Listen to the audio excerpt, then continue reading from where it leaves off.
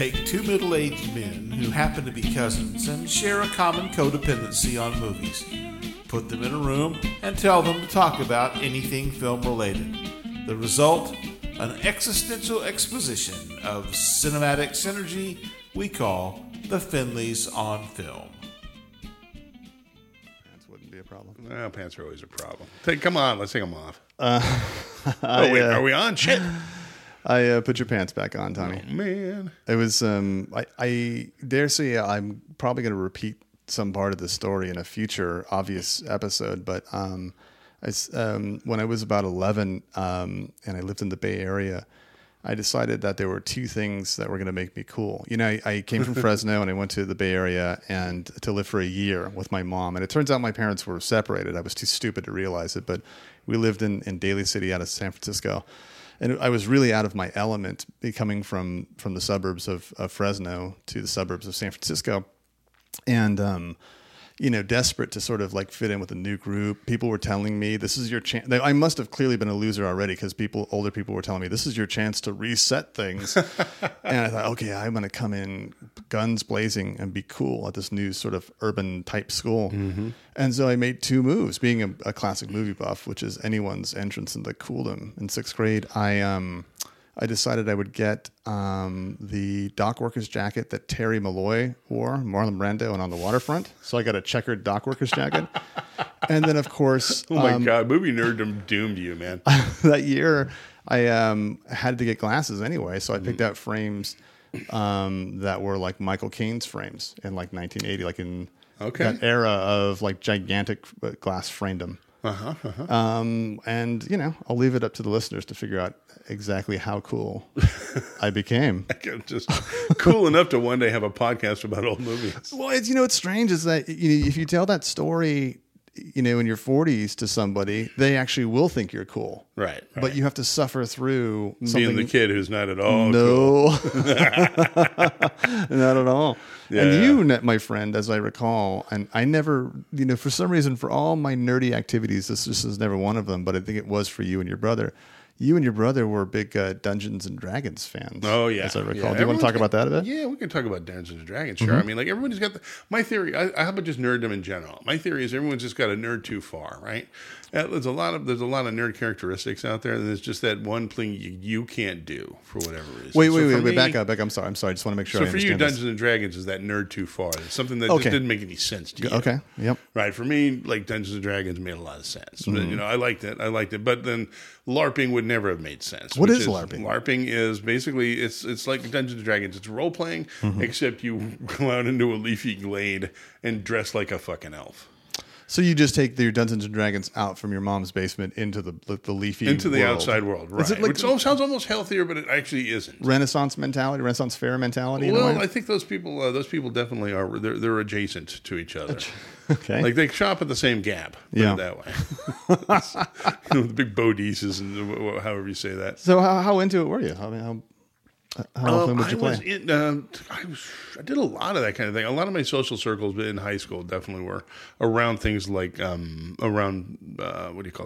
playing games. Mm-hmm. Not necessarily Dungeons and Dragons. Dungeons and Dragons actually was something that was the gateway that Chuck, my brother, turned me on to, and we basically learned. And I basically counted on him to be right about that, and he didn't read the fucking rules, and so we were playing a game. When we tried to join another game, it was just chaos. But I honestly, neither of us had any idea what the fuck we were doing. I'm not trying to be like a good interviewer here. Like, tell people more about that. I really don't know. I really don't know much about Dungeons and Dragons, but I can sort of fake it.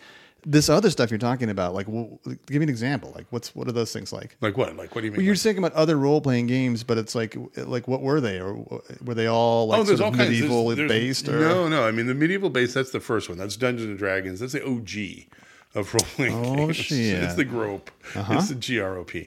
Anyways, that's the old G. Now, but then there's other ones that came along. There's some that are cyberpunk based.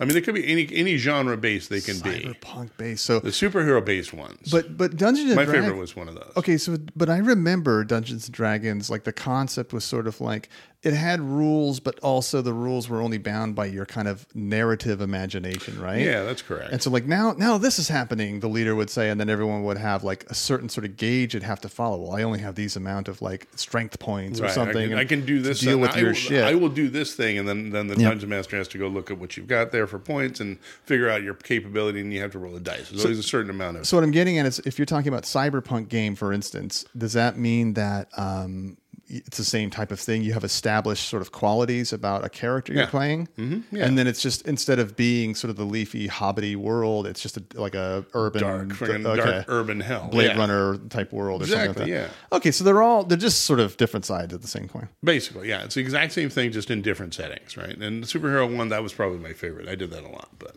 so I think what we're trying to say is that we're kind of doing the listeners a service here, because we're tired of having to talk about people who are so much like us, and yet we're willing to do it again today as we talk about Steve McQueen. all right. Because in a way, Yeah, man, he would have been a hell of a dungeon master.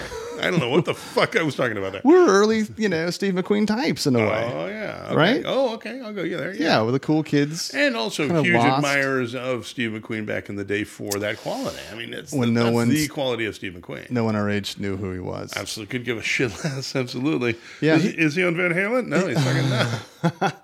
He's an interesting character. I mean, he's got a lot of, I would say, like James Dean qualities in the following way. I mean, that more than the obvious sort of like cool, sort of agonized guy. He grew up in Indiana.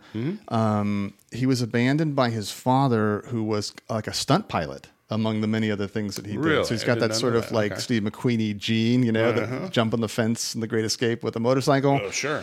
And the father leaves town, and the mother raises him, but not really. She's a young sort of party animal. She's kind of a hoe.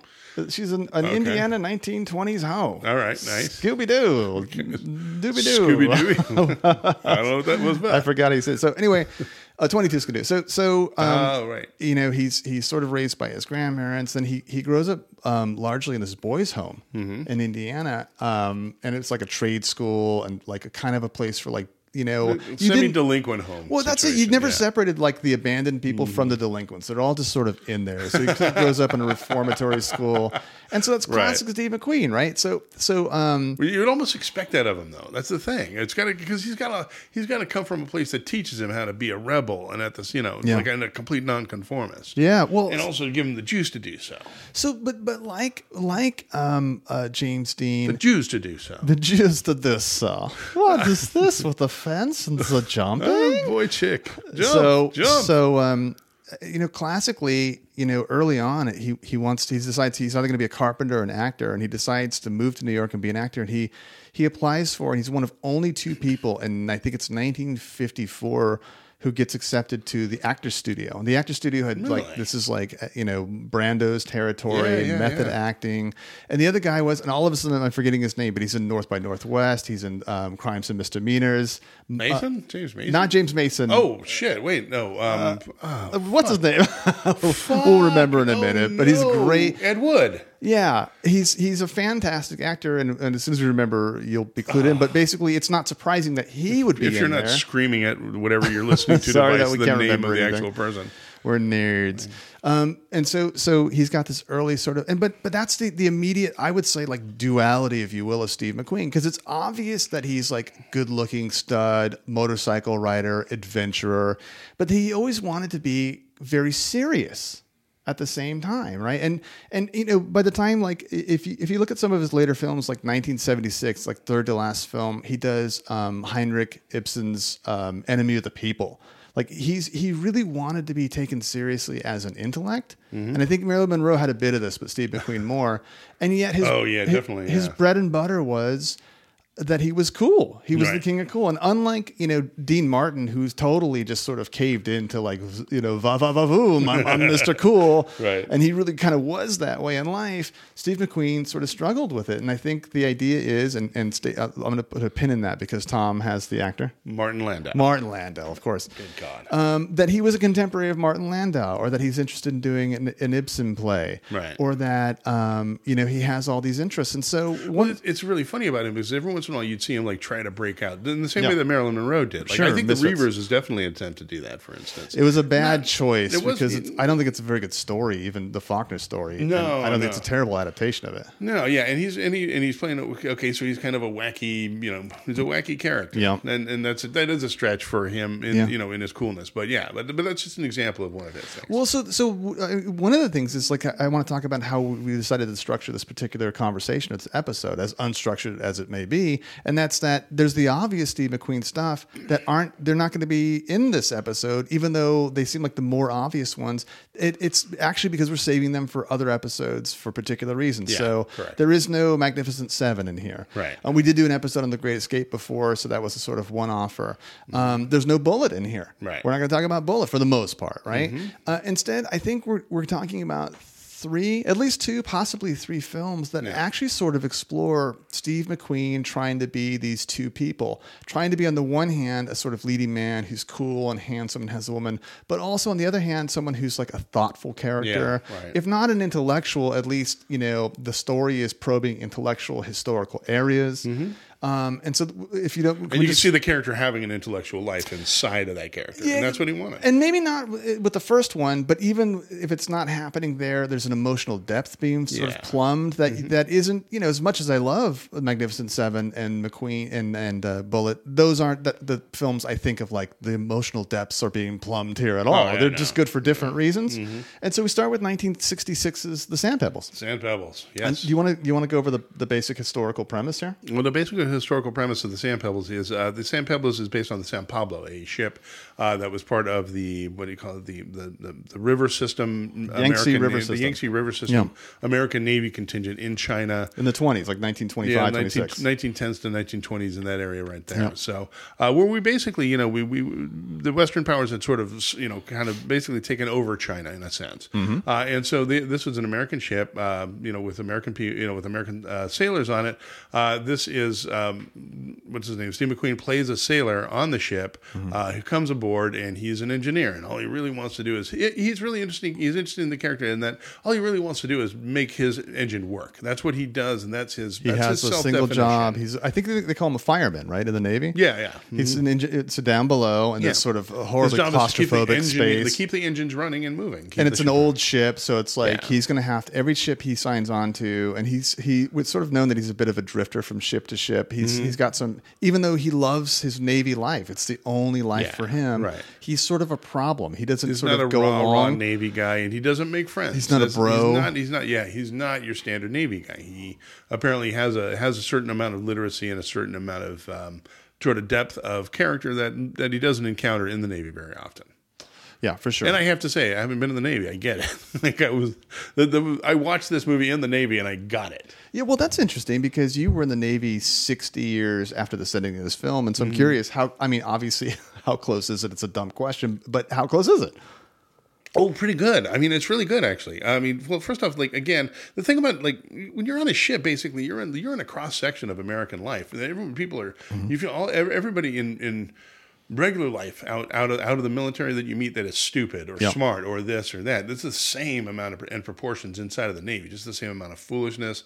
And the same amount of dirtbags as well. And so there are a lot of dirtbags, and there's a predominance of that just because there's a I don't kind of like a painful. I don't want to say blue collar, but lower middle class. There's a lot of lower middle class going on. Well, so he'd done Baby If the Rain Must Fall with Lee Remick in 64, 65, The Cincinnati Kid, the Norman Jewison, which is an interesting film. But those two seem to be more like tries and possible misses at this duality that he's trying to sort of break into. Yeah. And he gets it right this third time with 66 as a Sand Pebbles. I think what he wants to be? He wants to be Paul Newman.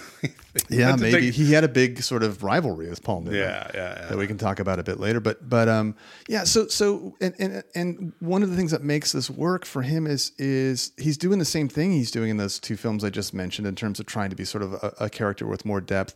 It's that the story and the other characters have more depth in this one, so it sort of brings about a tension that's interesting. So not only are the Americans there on the San Pablo, sort of out of their territory, but sort of doing their thing. Right. In an alien environment, but still being aggressively American. And all the things that come with that. So on the one hand, they work very closely with some of the Chinese, and they have very certain relationships. And there are Chinese, citizens aboard the ship, sort of working under the table for them, and they just sort of let it all slide.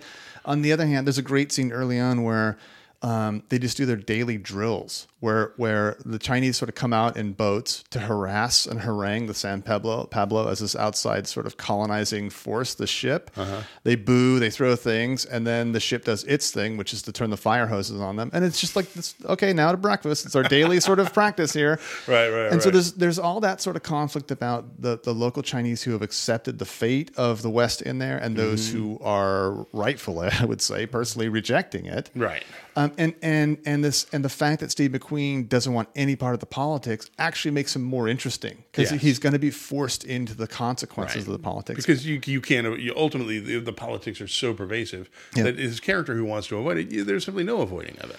And then it's going to come up regardless. You have this interesting side story, and that's of a missionary and his niece who are in the area. They want to go up the Yangtze to establish a church or a convent or whatever, a missionary post. And they're the missionary is really naive about the Chinese people for someone who's been there so long. Right.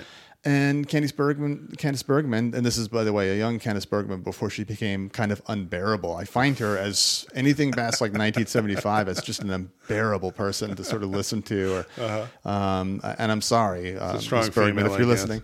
But she's as wooden as her father's other son. But she's actually great in this, and it's because she really exemplifies the naivete. Yeah. Right? And she wants answers early on from McQueen, like, who's right? Is my uncle right? Or, and he's like, I don't know. I just fix the engine. That's all I do. That's what I do. And it's a 3-hour film. And you have Richard Attenborough, of course, famously from The Great Escape. Yeah. Playing one of his contemporaries. You have Simon Oakland, who is not only has he been in I Want to Live with Susan Hayward, he's also in Bullet as the police chief. Yeah, that's right. Who's the main bro dude. Yeah. Who's all about he's bodacious as fuck. So there's all these sort of conflicts about two cultures, the local politics.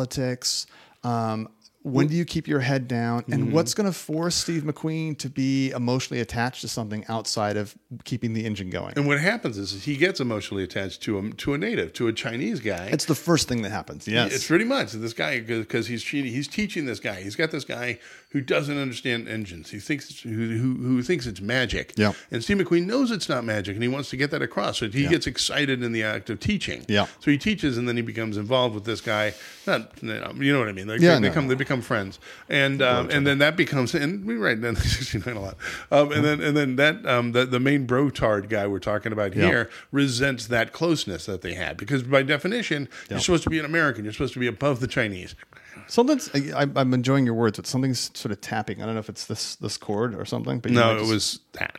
Oh, yeah, it was my railing hands. Yeah. You were doing a lot of hand gestures. Yeah. Sorry to interrupt your flow. No. So that's obviously. So that there's that, but there's an increasing feeling from the opposition, the native opposition, that these Chinese on the ship are being used, which they are, of course. Of course, being exploited. And that absolutely. sort of represents the larger exploitation, right? So there's a conflict. Also, Richard Attenborough, there's a local sort of bar whorehouse, and there's a young Chinese woman who's sort of presented as high-priced virgin for sale, and Richard Attenborough kind of falls in love with her because she is a lovely person, right? But she's still obligated to the bar owner who's paid her parents off, and so she's still for sale. And Richard Attenborough wants to be her boyfriend and pay her not to work, not even to sleep with him. And Simon Oakland wants to get all up in that Chinese snatch. That's right. So of course there's that conflict about, and it's about obviously it's about sexual assault and women and sort of like the colonizing culture. And this isn't us social justice warring it up. I mean, that's part of the film. It's the exploration of the film. That's what's happening there. Yeah. So there's that, and then of course there's It's also the time period of what's going on. Absolutely, too. And what's going to happen to the missionaries, Right. Up the river eventually, because they have to sort of like there's going to be a consequence to the Navy being there and to the missionaries being there. So all this is happening. The anti-white backlash that was going down at that time. Yeah. The deserved anti-white backlash, boy, it often is. And missionary specific anti-white. Fuck. No question about it. So all this is happening, and I dare say this happens with, I think, good music sometimes and good literature and good films, and it's this. It is necessarily boring sometimes. It's a movie that's 3 hours long. It's sometimes boring, but it's almost like part of the tension is that it is kind of boring in that it's trying to do so many things, and it totally pays off. Yeah. It's a weird thing to say. This film's boring, and it pays off that it's boring sometimes. It does have it's impossible to say. It's impossible to avoid the fact that it sort of drags ass a little bit. A little bit. Points. But I'm with you in that I think it's not cutting corners. And that's sort of the necessary consequence of telling the story that they're trying to tell. Yep. Sometimes it's going to drag ass a little bit, and this movie has that going on. Yeah. So, anything else to say about it? I mean, it's got that it's 3 hours long. It has a sort of beautiful cinematography going on. Beautiful really cinematography, great music. Yeah. A lot of it on location. Mm-hmm. It's one of those films that from the '60s where there's an intermission. In the middle. Because it's 3 goddamn hours. Richard Crenna is, he's very Richard Crenna-y. He's exactly what he is every time he's in a movie, which is just sort of like the slightly unlikable expert off to the side. Right. Or whether it's Rambo or this movie, who just gives you a few factoids about characters that need to be known. Right. I don't know. Look, I love this movie. I love it too. I'm sure that there are people in the know who would find some historical inaccuracies about it. Sure. But I found it historically informed, I guess. And I found if McQueen was searching for that moment, he found it here. Sure. And I would go even better. I would say like this is in addition to a long line of really great movies this guy has done. Like you look at his thing. I look at Steve McQueen and I look for like the real misses. There were some misses. Hell is for heroes. That's why I say hell is for zeros. It was the Hunter, the last movie. I didn't even like Tom Horn. Yeah. So I mean, there are a couple of them, but by and large, Junior I Bonner have to say, I didn't like. You didn't like Junior Bonner? I think there's about a third of his movies suck ass. Wow. Okay. I think it's a little less than that, but I think his average is pretty good for a Hollywood star. Towering Inferno.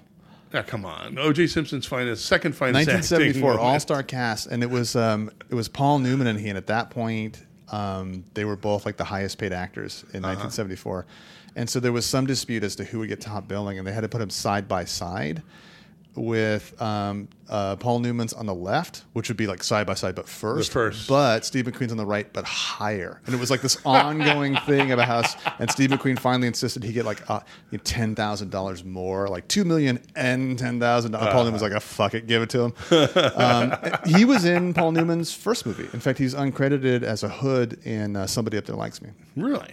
Yeah, so there was always that competition sort of, from McQueen's part, I guess, because McQueen was also a fucking asshole. I guess he was, yeah. I mean, he would pull a gun on his wife, and he would just do terrible, terrible things because I think he was a tortured guy. Yeah. And I probably, James Dean would have, more would have been noted about him if he hadn't died so early. I heard a story that, like, on the night that of the Tate murders, the Charles Manson, Tate murders, he got in his car like with a gun and started driving around. Well, he had been on the list. Yeah, that's right. They found the list, and Sinatra was on the list, and he was on the list. And there was some sort of thing, also some story that if not for the fact that he'd been cheating on his wife, he would have been killed. Really? So take that lesson how you want, people. All right. Some things go right. Okay. All right. So Jesus Christ. And then he does Bullitt in 68, which is, we'll talk about that at some point, but it's obviously a landmark film. But interesting to me is that he does Bullitt in 68, and also in 68 he does the second film we're going to talk about, which is The Thomas Crown Affair. Thomas Crown Affair. And it's one of those interesting things because he'd slipped back into his ultra cool persona, and there may not be a cooler Steve McQueen movie than Bullitt. And it's like, he goes around, he does Bullitt, and legend is that like cops all over the country started wearing like turtlenecks and blazers after Bullitt came out, and it's sort of like. There's also the character, there's also the fact that he took a lot, well, and the funny thing on that is that there was a cop on the San Francisco Police Department that he modeled himself after. You mean in terms of the wardrobe? The wardrobe, the behavior, a lot of the behavior, and also carrying the particular where he kept his gun. That thing, God damn it! Cool as usual. Shut up. Your his strength gun holder points are 11. His gun holding McThingy on the side there. He was pointing desperately to what would His be an armpit. Yeah. Anyways, he had the gun harness, and that became very popular after that because of bullets. Yeah. Well, but what's interesting is so he does the Sam Pebbles and it's thoughtful, and he gets nominated for an Academy Award. I think Paul Scofield won it deservedly for A Man for All Seasons. But so he's back in Coolville in 1968, and then he goes. What should arguably be his coolest movie. Yeah, and I think possibly is. We could argue that out another time. But so then he decides, it's very decisive moment for him that he wants to try to do something smart again. And so he wants to do the Thomas Crown Affair. And the Thomas Crown Affair it's a bank heist movie, which seems like the cool movie, but it's like it's not an intellectual bank heist movie, but it tries to be an intellectual bank heist movie, right? And so it's he's a wealthy bank executive in Boston. He's got lots. No, of I'm money. sorry, he's like a real estate executive or something. But he has tons extremely of wealthy. money. Yeah. He has like his own little glider and he's crazy Boston dune wealthy. buggies and all this crazy stuff. Martha's Vineyard, but for the thrill of it, he wants to pull off a bank heist. Right. And the premise of the film is that he hires all these thugs. To be in on the bank heist, but none of them know each other. It's sort of like early Tarantino's Mr. Pink, Mr. Green. Exactly. I think Tarantino's probably taken off. I think of Tarantino was probably ripping it off a little bit. Yeah. So it's got. So they show up at a place to go. They show up at a place. They don't know each other. Yeah. But they know they're assigned tasks, so they go in and they rob this place. And there's bank story to sort of show how he recruited them. They don't even know his face. It's like he recruits them behind a sort of like a interrogation light type thing, right? Including Jack Weston, who I love. Good old fat Jack Weston, who is in great movies like The Four Seasons with Alan Alda later on and so forth. But he's got and it's an interesting sort of attempt at an opening in that it's using something I've never seen this maybe before or since in a film where it's a sort of like 20 squares on the screen and each square is showing a different aspect of what's happening in the bank robbery. Right. And so it sort of tries to make a mosaic of the bank robbery by all these people who don't know who he is and who don't know each other. Right. They have like specific instructions for getting away with the money. It's a pretty cool effect. It's really cool. Now here's the problem for me. It's trying hard to be cool. That's I mean, my brother Dave and I always talk about the Steve McQueen laugh. He comes home after the robbery to his mansion, having heard that the thing is something, and he does this just as an example, this horrible evil laugh, and you're like, oh no, this is going to be. And I forgot about that, but you started talking about it. I was like, oh yeah, it is just kind of bad acting on his part. It's almost like he put all his energy into the concept of the film, and he does not act well in it. And you have to have good acting paired with the good writing and the concept because the writing's solid, the supporting players are solid, and so the conflict really is this: that the bank's insurance company is led by an investigator played by Faye Dunaway, striking Faye Dunaway. She's at her Faye Dunaway-esque best. Her Faye Dunaway-est is it surpasses even Bonnie and Clyde sexiness. It's crazy. Okay. And so it's like, she's going to investigate. She's also going to sort of flirt with him and get to know him, and he knows that she's the investigator, and he knows that she knows that he did it, and she knows that he knows that she knows. Right. So they cat and mouse back and forth. Can't she catch him? Can't she not? Great sexual tension. Who's fucking who and who's getting fucked? There's a scene with a chess game that's It's right up there. Yeah, it's very erotic. Erectile non-dysfunction. Thank you. When you tape that queen to your penis. Anyways. Or pawn. Yeah, whichever. But so it's got an interesting, I would say, soundtrack, like Windmills Off Your Mind, some weird sort of folk music that goes along with it. It's shot in an interesting way. It's not, of course, believable that this relationship would happen, but you don't care that much that it's believable. He's just not a good actor in it. And for that reason, I'm not super fond of this as a Steve McQueen movie, but it definitely is a decent Steve McQueen movie. It's a decent movie. I guess here's the thing. I forget how much I like this movie between viewings of it. It's not a movie that suggests itself to my brain to go find this movie and rewatch it. Right. But if somebody's got it, like, hey, let's watch this. This looks pretty cool. Let's do it. It's that quality of movie. It's got that factor. It's got Steve McQueen. You're correct. Not at his best acting, which is kind of a goddamn shame. But it's got Faye Dunaway, and she makes up for that a little bit. Yeah. And overall, the concept is clever as fuck. Yeah. And I like that about it. So I give it a thumbs up and a recommendation. But there are other Steve McQueen movies I'd recommend before this. Okay, so he goes away. He does that thing where he does, like in 1963 or 62, he joined like the All-American motocross team for a while as an honorary member. Right. Here in 1969, he actually does a film called Le Mans, but it's just a documentary about his, racing. He loved to race cars. He loved to do all, weirdly, or maybe not so weirdly, the only sort of daredevil thing he didn't do was with airplanes, which is what his dad did. Maybe up yours, Dad. Steve McQueen. That's my Steve McQueen. And he does a couple of like forgettable films. He does a great film we're going to talk about another time called The Getaway. Not for here, but for later certainly. And then in 1973, there's a kind of return to the idea of, if not intellectual, but like a higher quality film, right? And it's the idea he's co-stars in this film with Dustin Hoffman, and it's 1973's Papillon. Papillon, based loosely on a real story. A book called Papillon and a real story. Yeah. Yeah. So it's this guy who's charged with murder, and he's a pimp. Oh no, killing a pimp. He kills a pimp. No, he was a pimp who killed a pimp. Oh, he was. I didn't know that. Yeah, he was. Yeah, he was. He himself was a he pimp. was scum. Steve McQueen plays him as being much more heroic than the guy actually was. The guy was a criminal, but he was in Paris. So he's a pimp. He kills another pimp. He gets sent to Devil's Island, French Guiana, off the coast of South America, which is where basically French's major penal colony in the 19th century and early 20th century. Am I crazy, or is this the setting for Passage to Marseille as well? Absolutely. Right. Yeah. Okay. So I mean, it's you have a sort of like and we're no angels for that matter, or Bridge on the River Kwai, which is not, I know, French Guiana, but the idea that there are no fences, no need for fences, right? You have the jungle that you'll never survive getting out of here, right? Right. So he's there with Dustin Hoffman. Dustin Hoffman's a famous like forger. He's a Bernie Madoff type character of his time. He's like a con man of some kind. And he's not only, he's this wimpy little character, but he's also not going to survive because he's fucked so many families out of their fortunes that like they're just waiting to kill him in French Guiana or even on the boat over. And so, what's unrealistic about this is that Steve McQueen becomes his protector, and is not fucking him in the mouth and the ass. He's just the good guy. We see on screen. I'll just protect you because you're among the weaker. Pretty sure he was a good pimp. Yeah, pretty sure. Pretty sure the fucking was happening when we went into looking. So I mean, it's basically it's a simple in concept movie. Yeah, really. The execution is where it gets really interesting. And then the concept is, hey, we need to get the fuck out of this. Basically hell. It was a form of hell that some men got sent to. Yeah. Swamp gangs and alligators and just god damn it, just nightmarish. Yeah. And so it was Papillon and his Papillon's attempt to escape. That ultimately that's it. He's one of the few people I think who did escape, who successfully escaped for a length of time.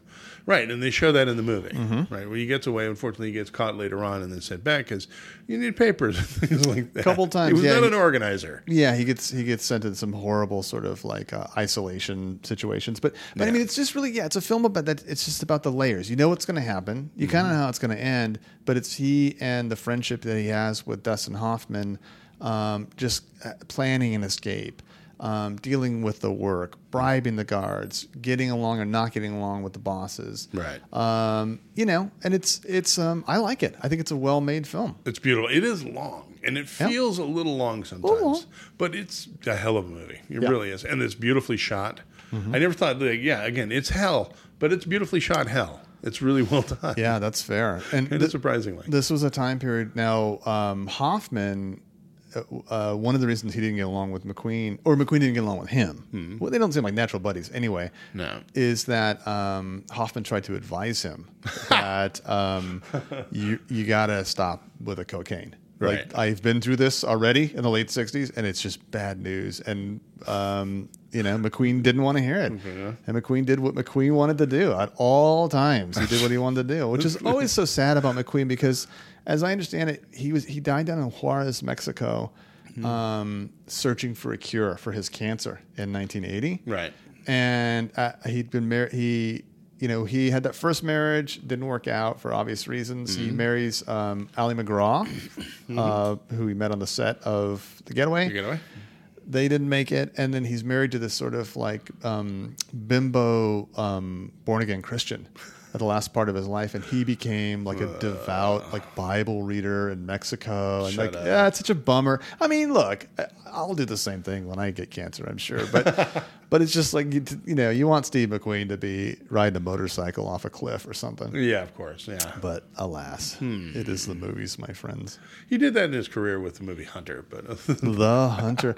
Yeah, I remember. Well, we're never going to talk about it anywhere else. I haven't seen it in years. I want to rewatch it just to see if it's as bad as I remember. I've never seen it in the theater. And there's a blowjob in it, like Really? a woman's head bobbing down like a buzzard on a worm.